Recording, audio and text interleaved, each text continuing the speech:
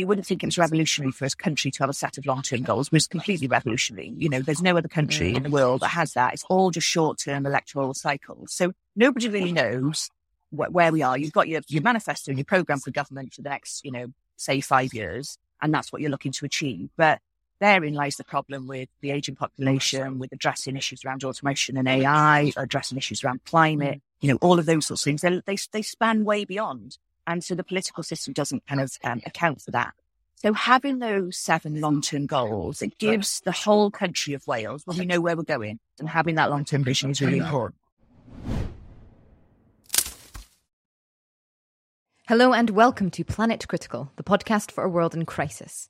My name is Rachel Donald. I'm a lecturer, a climate corruption reporter, and your host. Every week I interview experts who are battling to save our planet. My guests are scientists, politicians, academics, journalists, and activists. They explain the complexities of the energy, economic, and political crises that we face today, revealing what's really going on and what they think needs to be done. This is a critical time for our planet. It demands critical thinking. Go to planetcritical.com to learn more and subscribe. My guest this week was Sophie Howe.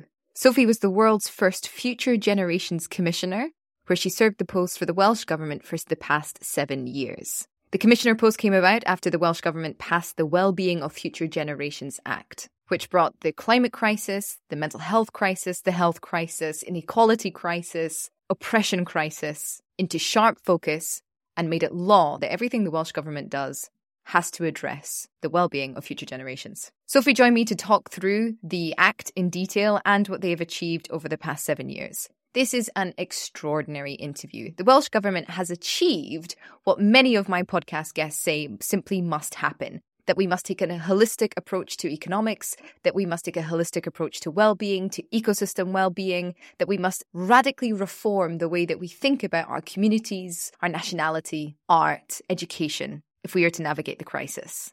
Wales has proven that despite what very many right-wing governments around the world have to say, that we cannot afford to change, that not only can we absolutely afford to make those changes, but that we must afford to make those changes, and that it is not as complex as it would seem on the outset. Systemic change is difficult, but it is achievable. And it is certainly achievable when leaders agree to shift their mental framework for understanding their role, moving from thinking about short-term wins to long-term responsibilities. It is really quite extraordinary what Wales has achieved. They've inspired other nations around the world to implement a Wellbeing of Future Generations Act, and Sophie's now working with the UN to create an international framework. This is a piece of legislation that genuinely implements the vast majority of solutions that we know we need on a national level. It really proves that it can be done and should be done. And for those of us who don't have the pleasure of living in Wales, we need to be asking ourselves, why isn't our government doing this? And how can we lobby them to demand it? I hope you all enjoyed the episode. If you do, please share it far and wide. If you're loving the show, support Planet Critical with a paid subscription at planetcritical.com or on Patreon. By signing up, you'll also get access to the weekly article I write inspired by each interview. Thank you to everyone who has signed up and is supporting the project. I'm a vehement believer in ad-free and open access content, so Planet Critical wouldn't exist without the direct support of the amazing community. Thank you so much to all of you who keep the project going every week. Sophie, thank you so much for making time for Planet Critical. It's a real pleasure to have you on the show. Oh, thank you for having me. So you were the world's first commissioner for the unborn, the Future Generations Commissioner of Wales. How did that post come about? Well, Wales passed a law in 2015, the Wellbeing of Future Generations Act. Perhaps I can tell you a bit more about what it does in a moment, but that law established an independent Future Generations Commissioner to hold the government and other public institutions to account. But I suppose the history of, how does a small nation come to pass quite a groundbreaking piece of legislation is, there'd been in the Government of Wales Act. This is when the Welsh Government was established back in 1999. This clause which said sustainable development should be a central organising principle. In reality, that didn't really mean much. It meant that the Environment Minister would sort of bring a report to the Senedd, the Parliament, once a year. Didn't have much engagement or involvement from other ministers. And this particular Environment Minister, Jane Davison, was really frustrated about that it wasn't really meaning anything and it wasn't driving any particular change or so on. So she managed to convince the then First Minister that that we should put that on a statutory footing. It was helped along a bit, and this is, often the sort of politics of things, that at the time it was just when David Cameron and Nick Clegg formed that coalition in Westminster. They abolished the UK Sustainable Development Commission. Wales always likes to do things a bit differently. So we said, not only will we not abolish it, we'll put it on the statutory footing. So that's how the legislation came about. And then the goals within it, 7 long-term wellbeing goals, which all of our institutions have to take action to reach. They were developed in conversation with the citizens of Wales, where a big conversation was run called The Wales We Want, where the question was posed, what's the Wales you want to leave behind to your children, your grandchildren, and future generations to come? So the citizens of Wales came up with the principles that are now the long-term aspiration for Wales. Oh, wonderful. And how did you, just out of curiosity, how did you organise that process, being in conversation with all of the citizens? So the government commissioned a third sector organisation who reached out to all of their networks. There were a range of different things. There were online platforms. There were, town hall meetings. There were, in particular communities ran their own version of that. So there's the Natalie We Want, for example, and they engaged with their communities. We were reaching out to the Women's Institute, young farmers, all of these things. And then we corralled all of that information back into the centre and did this analysis of what people were saying to come up with, I think it was 13 different sort of visions, if you like, then, about a more equal Wales, about protecting our natural resources, about the importance of the Welsh culture and heritage and being able to pass that on to future generations. And then through its passage, looking also at what was happening at the UN at that time, the development of the Sustainable Development Goals. We brought that down to 7 long-term wellbeing goals for Wales. Excellent. And I've got those written out. So and correct me if I'm wrong, but they were a prosperous Wales, a resilient Wales, a healthier Wales, a more equal Wales, a Wales of cohesive communities, a Wales of a vibrant culture, and a globally responsible Wales. Is that correct? That's right. Yes. Yeah, that's Wonderful. Absolutely right. And none of those sound, why wouldn't you want all those things? They don't sound particularly exciting. But actually, if you look at the statutory definitions beneath them, particularly the statutory definition of a prosperous Wales, that is really taking us off in a much more progressive direction. So it talks about a productive, innovative, low-carbon society, one which uses resources efficiently and proportionately and acts on climate change, one which develops a well-educated population with the skills to enable them to access decent work. So, you might note the omission there. Prosperity in Wales, as set out in law, does not reference GDP at all. Right. And prosperity is within planetary boundaries. So, some of those, that's where we start going off on a completely different direction to how things have normally been done. And how is that? Was it that there were a couple of people in government that had a particular vision? Because Wales seems to be way ahead of most other nations in Europe, certainly. Yeah, I suppose, Wales has got quite a history of progressive policy making. And it was quite interesting that the First Minister that I worked for in government, actually, Rhodri Morgan, described the Welsh as pathologically modest, which is sort of, a good thing. Being modest is a good thing. But also there are these amazing things that Wales does and is renowned for, like we're third in the entire world for recycling. For example, like we produce this Future Generations Act. I had no idea.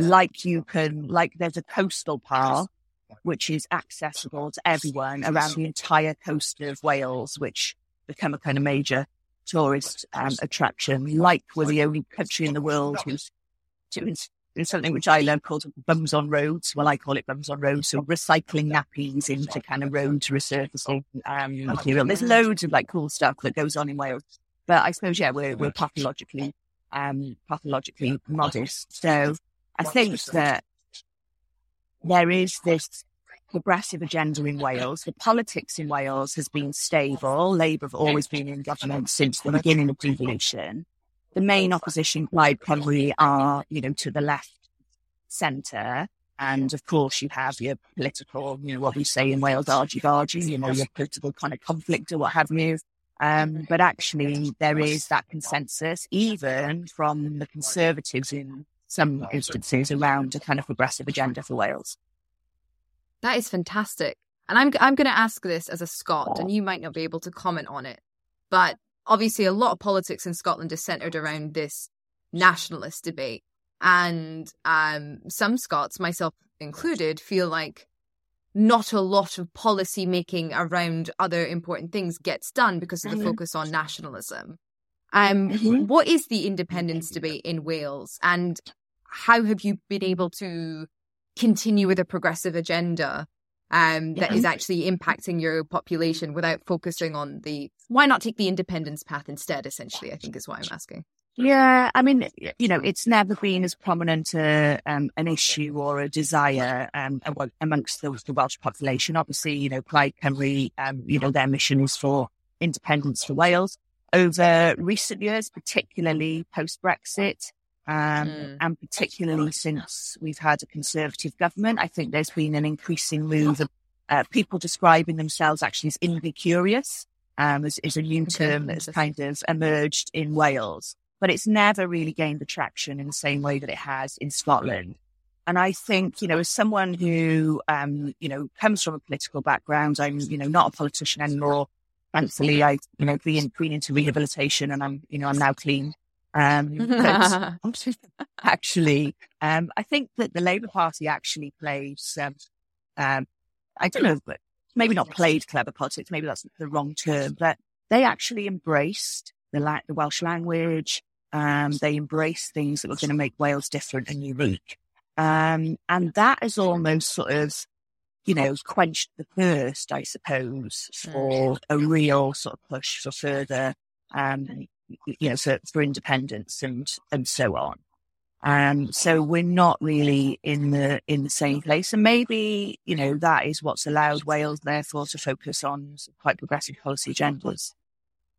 I mean, these are incredibly progressive policy agendas. Before we get into the sort of nuts and bolts of the Act, which I would love to talk through in greater detail, just for anybody listening, and you'll have to correct me exactly on the details, but last week, Wales sort of banned any new road building projects because they were deemed to have too high emissions, and therefore we can't go ahead with them. Is that correct? Yeah, that's absolutely right. So there's a bit of a history to this, which is, clearly linked to the Wellbeing of Future Generations Act. So one of the first big tests of the legislation, and I think it's important to say that, as a Future Generations Commissioner, I can't force anyone to do anything or stop anyone doing anything. I, could potentially, or a citizen or a group of citizens could potentially take the government or other institutions to judicial review for not properly applying the Act. But it doesn't give those sort of direct legal enforcement powers for individuals to say the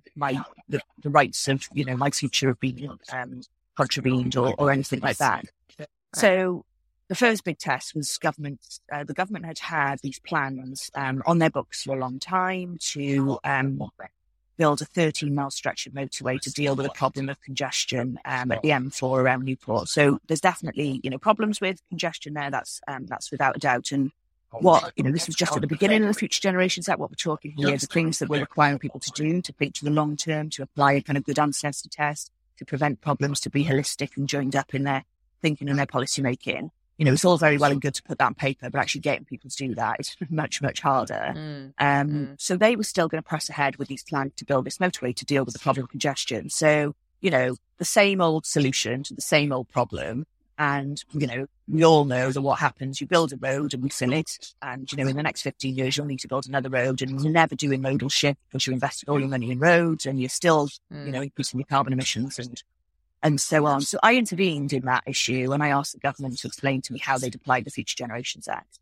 I asked them to explain to me how they'd applied this definition of a prosperous Wales, productive, innovative, low carbon, non-climate change, so on, how they'd accounted for the kind of carbon emissions around that. I asked them to explain to me how it was in line with the goal of a resilient Wales, which is talks about enhancing and maintaining our ecosystems and nature. The plans were to go through a nature reserve, which would have been irreparably damaged. How is it in line with the goal of a healthier Wales? What have you considered in terms of rates of air pollution? What have you considered in terms of our rates of obesity?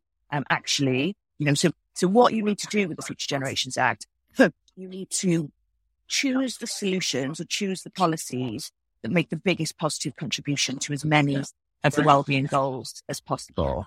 And, equally in terms of the goal of a more equal Wales, can you explain to me why you've chosen to build this road? And to invest, actually, it was going to be the entire of the Welsh Government borrowing capacity on this road. When 25% the lowest income families in this area don't own a car. So how is that applying the goal of a more equal Wales? You're going to be spending all of your money for something which doesn't advantage at all, the lower income families. So I suppose, cut a long story short, the government really struggled to justify that. And even though it was considered that it was a done deal, this road was definitely going to be going ahead. It had been in the making for probably not far off a decade.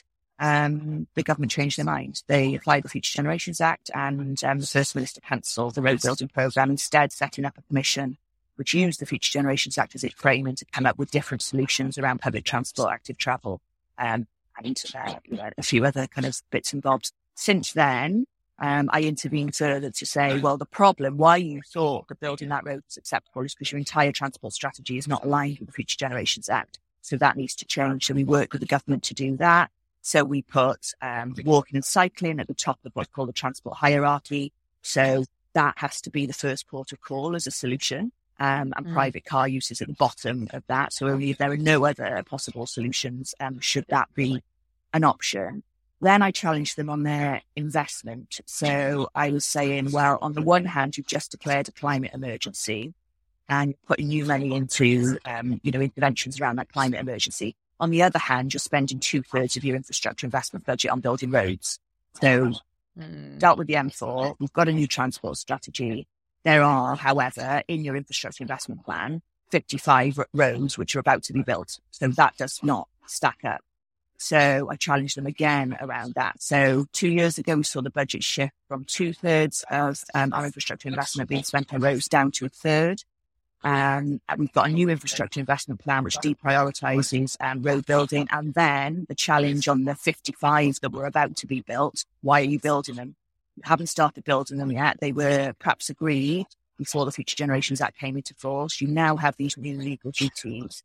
So the government set up a roads review framed around the Future Generations Act to say, should we be building these roads or not? Do they meet the test of the Future Generations Act? And the answer in the main was no. So roads will not be built. Most of those 55 were cancelled. The only ones that are going ahead are ones where there are small kind of safety improvements to existing roads and where they don't increase carbon emissions. But new roads off the table in Wales. That is absolutely incredible. Congratulations. Well done. It's just amazing. Has there been any pushback from citizens on that? Yes, definitely. I mean, I suppose the starting point on the M4 it was very much an argument that was, economy versus environment argument, which is, how these things often play out. The difference here, though, is that, generally the economy always wins, and the environment always loses. But here, environment won, and I don't think economy lost. I think it's just pushing people into thinking about things in a different way. But Absolutely. Back then, that was sort of 2017, I think it was. The CBI wanted my head on a plate and, wanted me to resign. And all of this was terrible commissioner woman, who is this futures witch coming to, make us do things that we don't want to do. And then in terms of the current announcement, so it was only last week that these road schemes were finally sort of cancelled. What you do get is politicians who have been part of voting for the declaration of a climate emergency and so on. And, might have been supportive of cancelling the M4, but then it comes to their patch and the relief road or the bypass or whatever that's needed in their patch.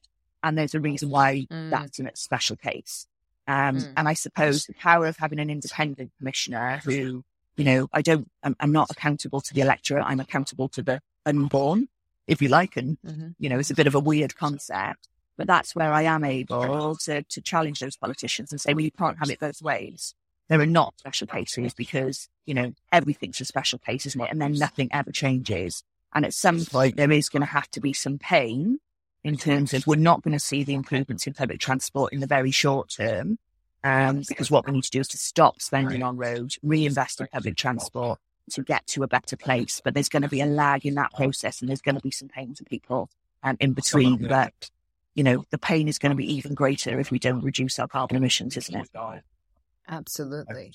Moving into the nuts and bolts of the Act, I suppose to start off, my question would be, a lot of people sort of are resistant. A lot of leaders are sort of resistant to genuinely sort of tackling the climate crisis in a way that it needs to be, because it's a quote unquote wicked problem. It's horribly complex. How are we going to have to change? How are we going to change everything? The fact that we need to change so many different things at the same time, it sort of creates this huge sort of psychological barrier that people seem unwilling and even at times unable to overcome. However, you have proven that it is possible to sort of hold all of these things in mind and make good holistic decisions.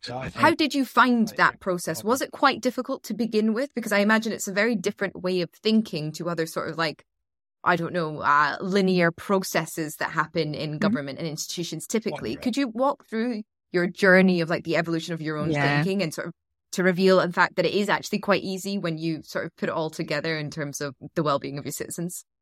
Yeah, absolutely. So, the first thing to say is that having this vision, these 7 long-term goals, is absolutely critical. And, I always say you wouldn't think it's revolutionary for a country to have a set of long-term goals, but it's completely revolutionary. There's no other country in the world that has that. It's all just short-term electoral cycles. So nobody really knows where we are. You've got your manifesto and your programme for government for the next, say 5 years, and that's what you're looking to achieve. But therein lies the problem with the ageing population, with addressing issues around automation and AI, addressing issues around climate, all of those sorts of things. They span way beyond. And so the political system doesn't kind of account for that.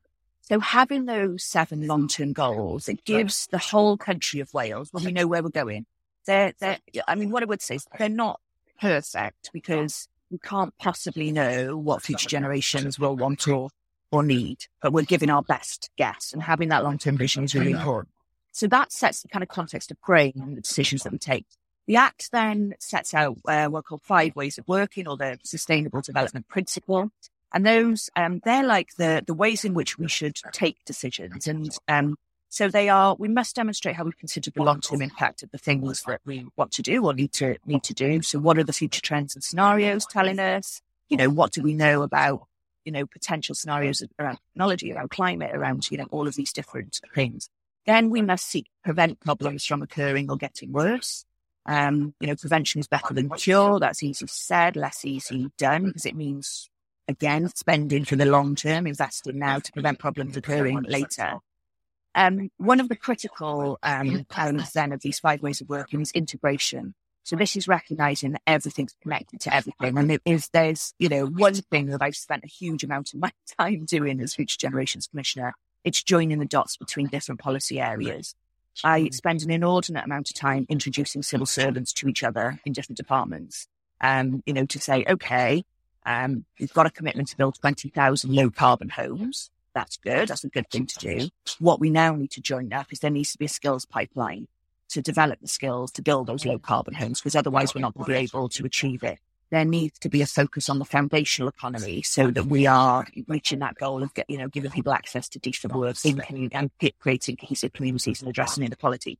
So all these different things kind of need to be joined up there. And, I think increasingly I'm seeing that integration happening across Welsh Government.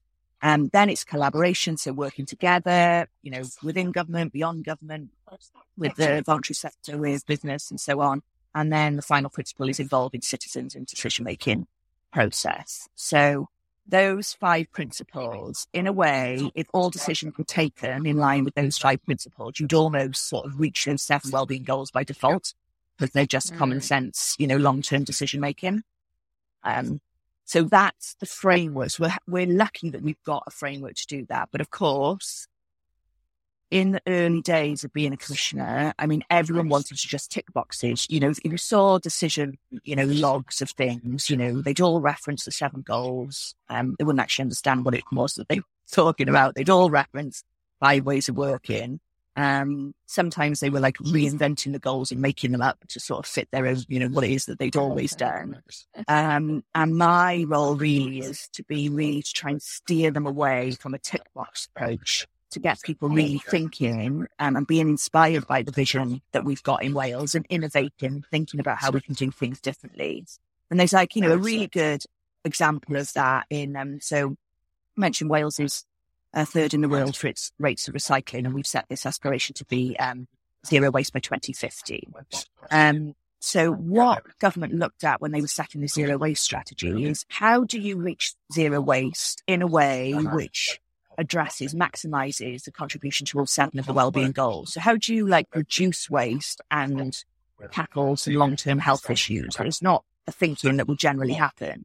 So our approach to reducing waste is things like government investment in the library of things. So communities are coming together to borrow things that they would otherwise be buying and adding to their carbon footprint and so on. Now, that reduces waste. It also brings communities together. It also saves people money. And things like repair cafes. So go along and get your phone, your microwave, whatever it might be, repaired. And those community cafes are also helping to tackle loneliness and isolation, because you've got people in there who are volunteering. You've got people in there who are coming to bring their things. School uniform swap shops. Instead of all of that school uniform going to landfill, they're being passed down to the next year, which means that parents who can't afford a school uniform are spending £1 on school uniform rather than 50, and is not going to landfill. So when you apply that holistic framework of how do we do this thing we need to do in a way which is going to have this broader, bigger impact, and that's when you start to see some magic happening, I think. That is absolutely amazing. I'm just cheesy. It's just, I speak to so many people on this podcast, so many experts, and these are the things that they say must happen in government if we are to navigate the crisis. And it is so exciting and inspiring and hopeful to see a government actually enacting that and to prove it's not all that hard. Yeah. I mean, are there other governments that have sort of come to Wales and said, we're very interested in this, we see it working, can you help us figure out how to do it for ourselves? Yeah, absolutely. So you'll be pleased to know this if you don't know already, but the next one will be Scotland. So the SNP had a commitment in their manifesto to have a Wellbeing of Future Generations Act. So that's currently in development in Scotland, and we're liaising and working with the Scottish government on that and sharing the warts and all lessons from Wales. There was a private members bill in the UK Parliament, which was led by Lord John Bird, who was he's the founder of The Big Issue, and he's in the House of Lords. He came to Wales. We happened to share a platform at a conference, and he was like, "Wow, this is amazing. We need this act in the UK." Laid a private members bill. Notoriously difficult to get through. Actually, I think it was Jacob Rees-Mogg in his role as whip who kind of finally did the passage over. But it started to build a movement, and I think there's some real opportunities there with potentially a Labour government in the next few years. Ed Miliband, for example, is a real fan of the Future Generations Act and so on. Just on my last day as Commissioner, this was a really nice leaving present. A Future Generations bill was laid in the Irish Parliament.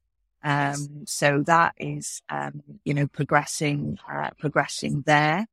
And then I suppose one of the most exciting developments is we've been doing a lot of work with the UN to try and get the UN on board with this, because the power of the UN setting this as a sort of standard in having kind of trickle-down effect. So at the beginning of last year, I think it was, the UN Secretary General proposed in his it's called Our Common Agenda, his policy manifesto for the UN for the next few years, that there should be a UN declaration for future generations. So that's currently being worked up and negotiated. We're expecting that in 2024.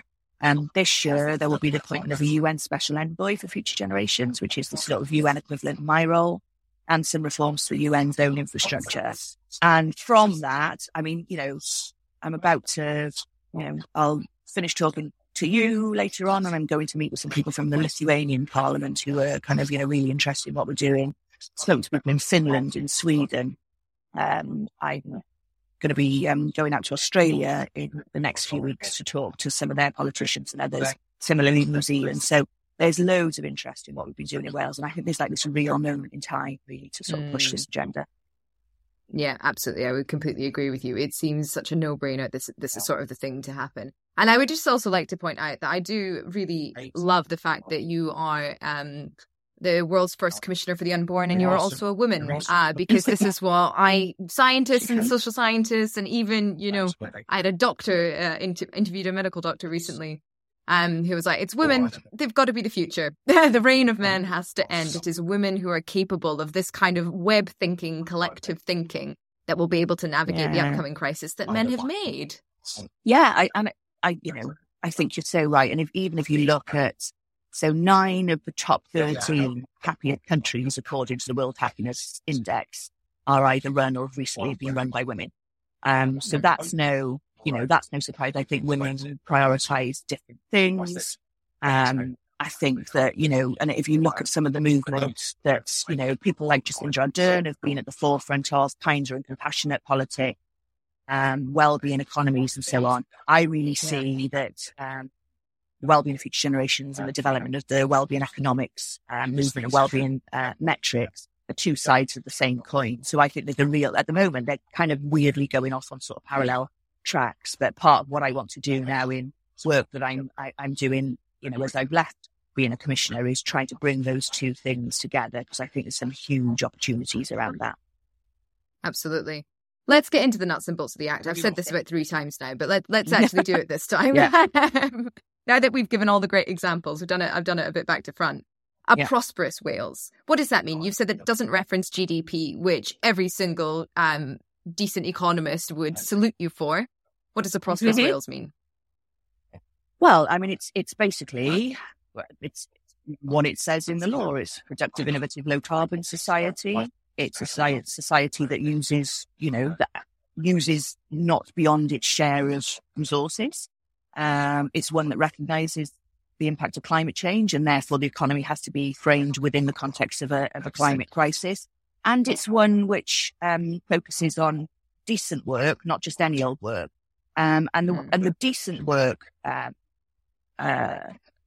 terminology there is really important, because when you then link that back to achieving the other wellbeing goals, decent work is really important. So decent work is a massive contributing factor to our physical and mental health and well-being. It's a massive contributing factor, obviously, in addressing inequality and so on. Decent work has the potential to, regenerate and reinvigorate communities and so on. So that's why those sort of specific definitions are really, really important. And so can you give examples of decent work and then indecent work? Indecent work, that's a good one. So, a big sort of strategic policy level, the Welsh Government have something called the economic contract. So where they are giving money to the private sector. So pre-COVID, I think there was like 800 private sector organisations in Wales that had some government grant or another. Obviously, during COVID, that went up massively. So the economic contract requires them to sign up to having a focus on upskilling through future skills for their workforce. It requires them to focus on the health and well-being of their workforce, and it requires them to set out a kind of decarbonisation plan. So we would say that that's a sort of policy driver. I don't think it's worked effectively enough, because the aspirations are there, but it hasn't been closely monitored enough. And there's going to be some reforms to that coming forward, because of the likes of myself and the TUC and a few others have been kind of agitating around it. But the principles are right. But it's, decent work is, are you paying workers fairly? Are you adding to the climate crisis, or are you helping to resolve it? What does the sort of profile of your workforce look like in terms of women, disabled people, Black, Asian, minority ethnic people? What are the sort of broader terms and conditions for your workforce, and how well do those broader terms and conditions help us to reach those 7 wellbeing goals? So those are the sorts of definitions of decent work. And there's actually another piece of legislation which is just going through the Senate at the moment, called the Social Partnership and Procurement Bill. That puts on a statutory footing a social partnership between government, business, trade unions, and other sort of public sector employers. And there's some really interesting things coming out of that. For example, during COVID, that Social Partnership Council was established. And I think that was one of the most significant reasons why Wales really outperformed England, for example, on test, track and trace, because we were doing it collaboratively across that partnership. On, procurement, we weren't procuring into the, private sector with our, into our friends. We were procuring into the foundational economy to support those wider goals. So, none of it's perfect. If I were to say to you, yes, we've got this, legislation and these goals and, and now everything in Wales is fabulous. It's definitely not, but it's a good starting point. All right. And a resilient Wales. You said something about using resources that are available. Could you talk a little bit more about that?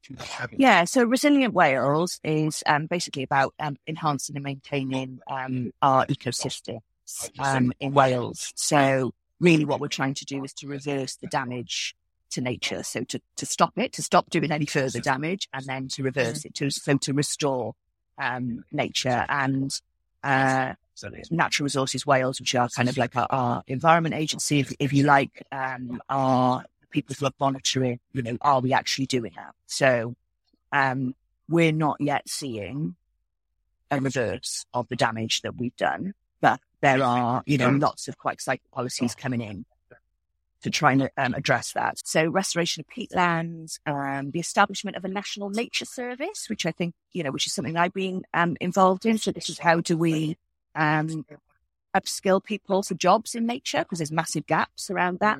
Changes to our approach to agriculture and farming, which I think is possibly one of the only positive things to come out of Brexit, that we're able to sort of do that and do that ourselves. So again, it's not perfect. There's big issues in terms of Welsh rivers at the moment and pollution levels in Welsh rivers and so on. But the policy approaches that are being put in place are promising in terms of how they go forward. Planning policy in Wales, you must demonstrate that you're not harming nature, and actually, there's a positive duty to enhance nature. So those are the sorts of things that it covers.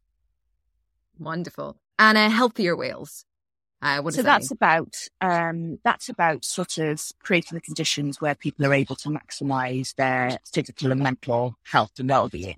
So what we're saying then, and when you look at that kind of combined with those 5 ways of working, so thinking to the long term, preventing problems from occurring or getting worse, what we're really trying to say is that we want to be creating the conditions where physical and mental health can be maximised. So this isn't just about, you've got a mental health condition and you can get to see a GP quicker, or you need a hip replacement.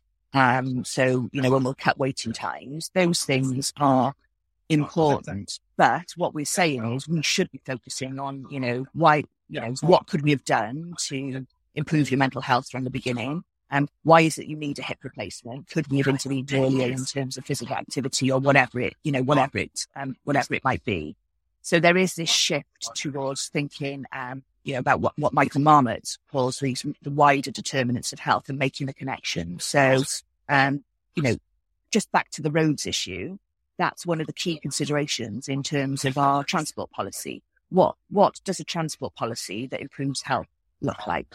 And there's some really good kind of local examples of that. So perhaps I can just sort of take a moment to play this one out to you. So one of the things that the Act does is it sets up something called public services boards in each local authority area. So all of the key public services in that area, plus the voluntary sector, higher education and business and so on, come together, and they have collective duties to set a wellbeing plan for their area. This is part of this kind of approach to collaboration. And as a result of that, in Cardiff, our capital city, public health consultant was seconded to the council to lead on the development of a transportation strategy. Now, when you apply a public health lens to a transport issue, you get a completely different set of solutions. So what he did was, look at the areas with the highest levels of air pollution, the lowest levels of life expectancy, and said, well, actually, we need to prioritise investment in active travel and public transport in those areas. Then joining up with the goal of a resilient Wales, which is about, restoring nature, what he took was these kind of urban concrete jungles where predominantly in some of those areas, Black, Asian, minority ethnic people and poorer people who there's a correlation to not having access to nature amongst those demographics.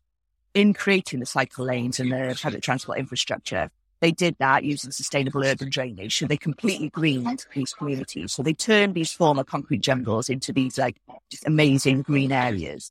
So that has had the impact of, reducing air pollution and getting people physically, more physically active because they've got means to do that, regenerating that community to meet the goal of a cohesive, cohesive community, safe, attractive, vibrant communities. And it helps to address inequality because we're targeting those people with the lowest levels of life expectancy in our poorest communities. And it, helps to meet the goal of a resilient Wales because we're restoring nature in urban communities. So that's a really good example of how when you might start from an issue of transport, but when you then say, right, how do we do transport in a way which has a contribution to these other goals, you get some really interesting stuff. Absolutely. And I assume that as well ties into a more equal Wales if you're investing in underprivileged communities. Exactly. Yeah, exactly that. Could you speak more to that goal? How else is it sort of playing out in policy? A more equal Wales. So Wales has sort of declared itself as an anti-racist nation, or we're trying to become an anti-racist nation, I should say. I think there's some quite distinct differences, for example, in terms of the quite honest approach that the Welsh Government have taken about where we are in terms of racism.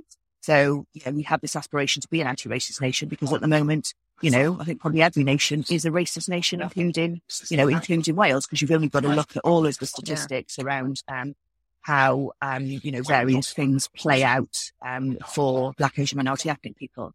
Wales has become the first country to have Black history as a mandatory part of our school curriculum, which is really exciting. And this anti-racist Wales plan, permeates every aspect of what sort of public policy does, from, recruitment, workforce diversity. It's setting up a racial disparity unit so that we're across all of our policy areas able to track, where are these racial disparities. It's similar to what's happening in other parts of the country, reviewers, monuments and things like that to sort of sense check around anti-slavery. And that anti-racist Wales approach is being built into everything that the government is asking public institutions to do. So if it's giving, in the money that it gives to the Arts Council, for example, it's saying, you have to apply the Future Generations Act, and, here are specific things on the goal of a more equal Wales. In terms of women, there are long issues still outstanding for women, particularly around violence against women and girls. When I worked in government, I took through a violence against women and girls bill in Wales, which was quite progressive, but it's probably not making the impact that we want to see. So again, embedding education on healthy relationships in school curriculums. We have a big approach in Wales around identifying domestic abuse victims and so on earlier. There's lots going on, but still it's one of the big unsolved issues, in my view. And what does that education look like? So this is one of the things I'm kind of most excited about. So in Wales, we've reformed our school curriculum in line with the Future Generations Act. So what we've looked at is what are the kind of skills that children, young people need, not just to be able to access whatever jobs, there are going to be in the future. We don't quite know.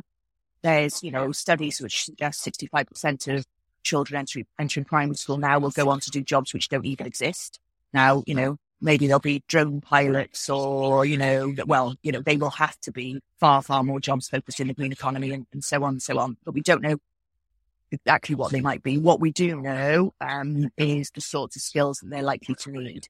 So they are very much the kind of human skills. So cooperation, collaboration, empathy, critical thinking, being able to work through, the integrity of information you're given and all of those sorts of things. And what we also know is that the old curriculum, the old way of learning and teaching and learning in schools absolutely does not do any of those things. it delivers rote learning and, asks you to regurgitate a load of knowledge that you've kind of remembered. So the curriculum in Wales now has sort of 4 outcomes and a lot of flexibility for teachers to frame how they teach those outcomes or the subjects to achieve those outcomes. So the outcomes are healthy, active and confident learners. So we're putting physical and mental health of our learners, right up there as one of the priorities, not one of these things which you add on at the end. Creative and enterprising citizens. We're focusing on creating learners who kind of have a love of learning. There's a thing, have a love of learning. And then the one which I particularly like is ethical and informed citizens. Now, imagine if all of us had been through a curriculum where the intended outcome was to create ethical and informed, global citizens. Maybe it wouldn't be in a crisis of climate and so on. I don't know. And I suppose just a little kind of anecdote on that. How does that play out in practice? So a few months ago, I was having a glass of wine with some school mums. I've got 5 children, but this was about my 8-year-old daughter. And one of them had said, that her daughter had asked for a whittling knife for her birthday. And then another mum piped up and said, my daughter had asked for a whittling knife too. And that is just a little snapshot of education in Wales, because they're being educated to reconnect with nature. Forest school and outdoor learning and reconnecting with nature is a mainstream part of how we're doing teaching and learning in Wales. And, not sure about the merits of giving a knife to an 8-year-old, but a whittling knife, because they've been learning these skills to carve wood, to interact with nature and so on. That's like just a little anecdote, which, it just makes me so happy that that's happening in Wales.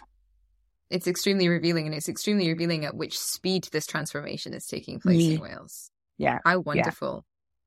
Right. Cohesive communities. I'm just so excited to learn more. So, attractive, vibrant, safe communities. So this is about,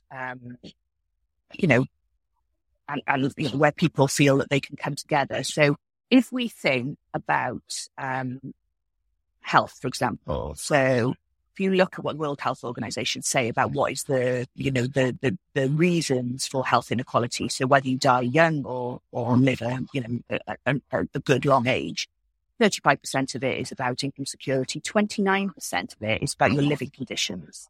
What's the quality of the house, the home that you live in? Are you living in areas of high air pollution? Do you have access to nature? 29% of what makes the difference to life expectancy. And even more interesting in a way, 19% of what makes a difference is social and human capital. So is there a sense of community in the area that you live?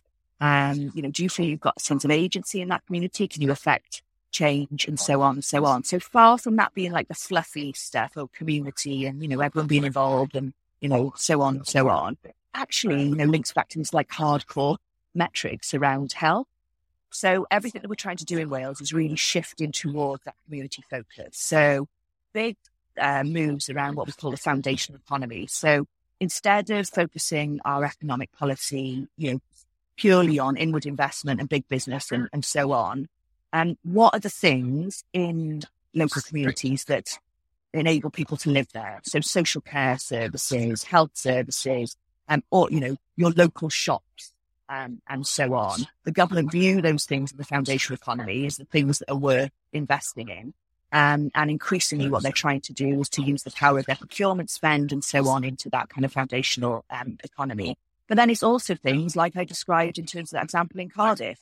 How do you make those communities, well-connected, vibrant, safe? Well, part of what you might do there and what Wales is doing is reducing all speed limits on roads to 20 miles per hour.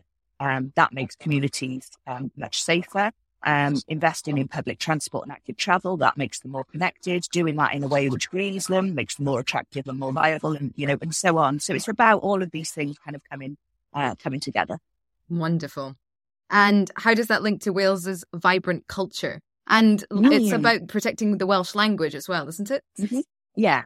So Wales, a vibrant culture and thriving Welsh language. So I suppose in terms of the language, Welsh is one of the sort of fastest growing minority languages. So that's something, again, that we're really proud of. The government has set an aspiration of 1 million Welsh speakers by 2050. So that's, 3 million people in Wales, so a third of the population speaking Welsh, which is, be seen as a minority language. So, there's a Welsh language measure. So, lots of things in terms of everything having to be done bilingually, lots of investment now going into, opportunities for people to use Welsh in their daily life. Big expansion of Welsh medium education. So, for example, my children all been to Welsh medium education where they learn everything through the medium of Welsh. So they're fluent Welsh speakers, and there's this biggest growth amongst young people speaking Welsh. And some of that is about connecting back to some of our Welsh-speaking rural communities, and how are we sort of protecting them and the language there. The other part around sort of vibrant culture is, I suppose, recognising when we look at the Sustainable Development Goals and the definition of sustainability, it's focused on social, economic, and environmental sustainability, and it completely misses the power of culture, heritage, creativity to be like a really key part of that. So that was a big move. Actually, the cultural organisations, when the Act was being developed, they actually all came together and said, we want to be the fourth pillar of sustainability, and we can make, a massive contribution to this. So what it means, for example, is that our Arts Council in Wales have now got, they've just redone their investment priorities for how they support arts organisations. And one of their priorities is helping those organisations to decarbonise and helping those creative organisations to communicate on climate change. The power of, culture and, those sort of creative industries to do that is incredible. There's an arts in health programme. So how could we use creative arts, culture and so on to focus on bringing communities together and being therapeutic interventions for people who are in hospital. So, in my local hospital, there's an art gallery there, which has been developed with this arts and health programme, developed with children and young people, bringing people who are long-term patients in to do therapeutic interventions around art and so on. So there's loads of stuff that's kind of, that's going on there. And there's some really exciting things that are happening with the creative industries in Wales in line with those 7 wellbeing goals. Amazing. I'm so excited to see how all of this continues to pan out in the next few years. It just sounds like you're investing in all the right things. We've come to the last goal, and I suppose this is the one that I imagine is perhaps a little bit even more complicated, a globally responsible Wales. Could you walk us through that and then speak to, obviously, the global north sort of relationship to extractivism and exploitation of the global south? How does a country like Wales sort of remove itself from that system of oppression? So this goal there was originally going to be 6 goals, and the 7th goal was added in during the passage of this legislation through the Senate. So a kind of a push from parliamentarians to include this goal. It's fair to say that in terms of, how do you track it? What are the measures by which we sort of assess whether we're being globally responsible are quite difficult. The big measures link back actually to climate and that goal, particularly of a prosperous Wales, and whether we're meeting our emissions and so on. But it's more complicated, of course, because Wales doesn't have devolved competency around foreign policy and so on and so on. But what we can do is use the power of procurement to be, and this is where, I've done some particular work looking at what does globally responsible procurement look like. So, what the, where are the things you're buying, where are they coming from, and so on. So organisations are kind of increasingly moving in that direction. Some of the things that we're doing so there's something called the plant scheme, which is a great word in a number of ways, because plant is the Welsh word for children, the Welsh word for child, and also plant. So for every Welsh child born, a tree is planted in Wales and in Uganda. As part of this sort of part of this programme. So we have planted trees to, I think we're up to about 3 times the size of Wales now, in Uganda.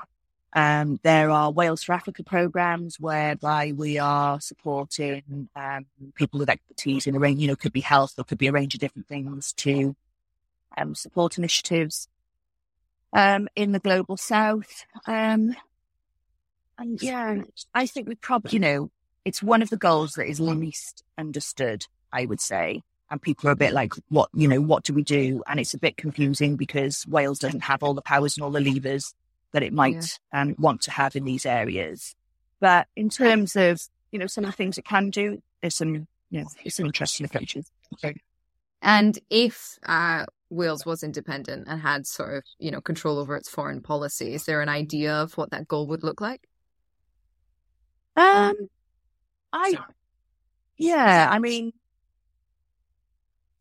don't know if that has really been kind of thought through. I mean, Wales, I suppose, Wales is a nation of sanctuary. For example, we take a much different approach to immigration.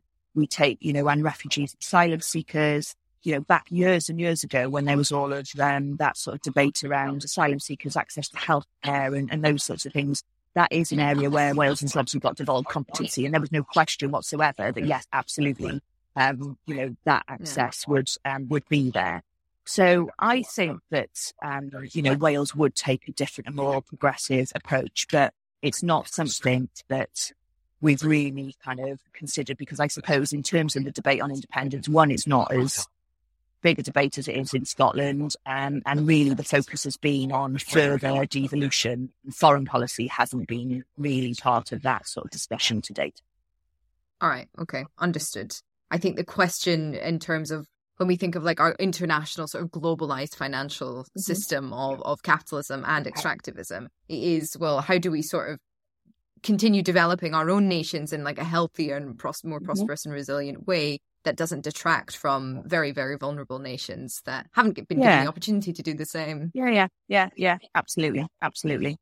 And I think Wales would definitely be part, Wales is in COP in Glasgow, Wales signed up to the anti-coal coalition. There's been quite a number of meetings between Welsh ministers and Indigenous people who are concerned about deforestation and so on, and some commitments there in terms of the Welsh approach to procurement. But, is there more that we can do? Yeah, absolutely. I think it's more complex in a non-devolved context then. Absolutely. So what's next for the future commissioner? So there's a new commissioner who's just about to start his role on the 1st of March, someone called Derek Walker. His background is he was previously heading up an organisation called Compass, which is the kind of Wales cooperative umbrella body for social enterprises and cooperatives in Wales. So he will bring, a really interesting perspective there. I think, and it'll be up to him. He will do he's planning to do a big sort of exercise in terms of setting his own priorities, as I did at the beginning of my term. If I was having my time again, I think food would definitely become a kind of major priority. I think probably important to say I had to narrow down the areas that I focused on because there isn't anything that isn't covered by the Future Generations Act. And so, I couldn't do it all. So I sort of set these priorities around housing, planning, transport, and then jobs and skills and education, reforms to health and tackling childhood adversities with kind of climate and decarbonisation as the golden thread running through them all. But definitely, I think I would be focusing on food. There's a private member's bill on a food systems strategy and approach in the Parliament at the moment. Weirdly, the government don't appear to be supporting that, which I can't quite fathom why. I'm a big supporter of it. And then, I think there's going to be some massive issues in terms of health. So health post-COVID, how do we deal with this ongoing crisis in health whilst also shift towards prevention and more holistic thinking around health and so on. So there's a health minister in Wales, Lynne Morgan, who is really passionate about that. But herein lies the problem with everything really that you're trying to do is that when governments are just continuing, veering from one crisis to another, trying to find the headspace to do different things is really, really difficult. But, you know, we've got a framework in Wales which pushes them in that way, but that doesn't mean that it's not incredibly difficult. Absolutely. I wonder if in some perhaps not so distant future, this act will kind of reform Welsh politics as well in order to force politicians to stop thinking about these short-term electoral goals. Yeah, well, so one of the things that is written into the Act is that every 5 years, the Future Generations Commissioner has to produce something called the Future Generations Report. So that's the Commissioner's assessment of the progress that's been made and recommendations on what governments should be doing going forward. And it's timed specifically to land the year before the next Senedd elections because it's supposed to influence the manifestos of political parties. Now, the first Future Generations report, my report was published in May 2020. So obviously, you know, that was right in the, you know, at the beginning of the pandemic, which was sort of, you know, not how I'd envisaged it landing. But we did have the Senedd elections the following year. There's not a coalition between Labour and Plaid in Wales, but there's a kind of, you know, working agreement. And so as a result of that, of the recommendations that I made, of which there were around about 500 across all the different sort of policy areas, 64% of the recommendations that I've made are featuring in the programme for government in Wales. So that's not a bad kind of indicator of how perhaps it was changing the nature of politics in Wales. Wonderful. And Sophie, what's next for you? So I've set up my own business. I think it's like, you know, it's really, I think it's been the best job in the world. And I want to continue working on this because I'm passionate about it. So my mission really is to try and help other countries to do something similar, to continue sort of pushing at the UN around that and help them form the Declaration on Future Generations. I think that there's potential definitely in the private sector for applying a Wellbeing of Future Generations framework. So like beyond ESG, this sort of holistic framework that applies a kind of good ancestor test. So those are the things that I want to do. But, you know, I'm 3 weeks into not being the commissioner, so I'm still trying to get my head around that, really. All right, Sophie, my final question for you is, who would you like to platform? Two people I'd really recommend. So Kate Raworth of Donut Economics. I've had her, Yeah. And actually, weirdly, this is her partner, Roman Snarik, who has written the book, The Good Ancestor. Big fan of his work, and often we end up on the sort of same platforms together. We bounce ideas off each other, and you know, Roman is a philosopher, so I suppose this is sort of theory of it, and then I sort of come in and do a bit of practically this is how it's happened in Wales. So, yeah, it's really interesting. Wonderful. Sophie, thank you so much for your time. This was just extraordinary. Oh, you're very welcome. If you want to learn more about the Future Generations Act, I've put links to everything over on planetcritical.com, where you can subscribe to support this podcast and read the weekly essays inspired by each interview. If you liked this episode, leave a review and share it far and wide. If you loved it, support the project with a paid subscription at planetcritical.com. As always, thank you to the Planet Critical community who support the show and make all of this work possible. Thank you all for listening. See you next week.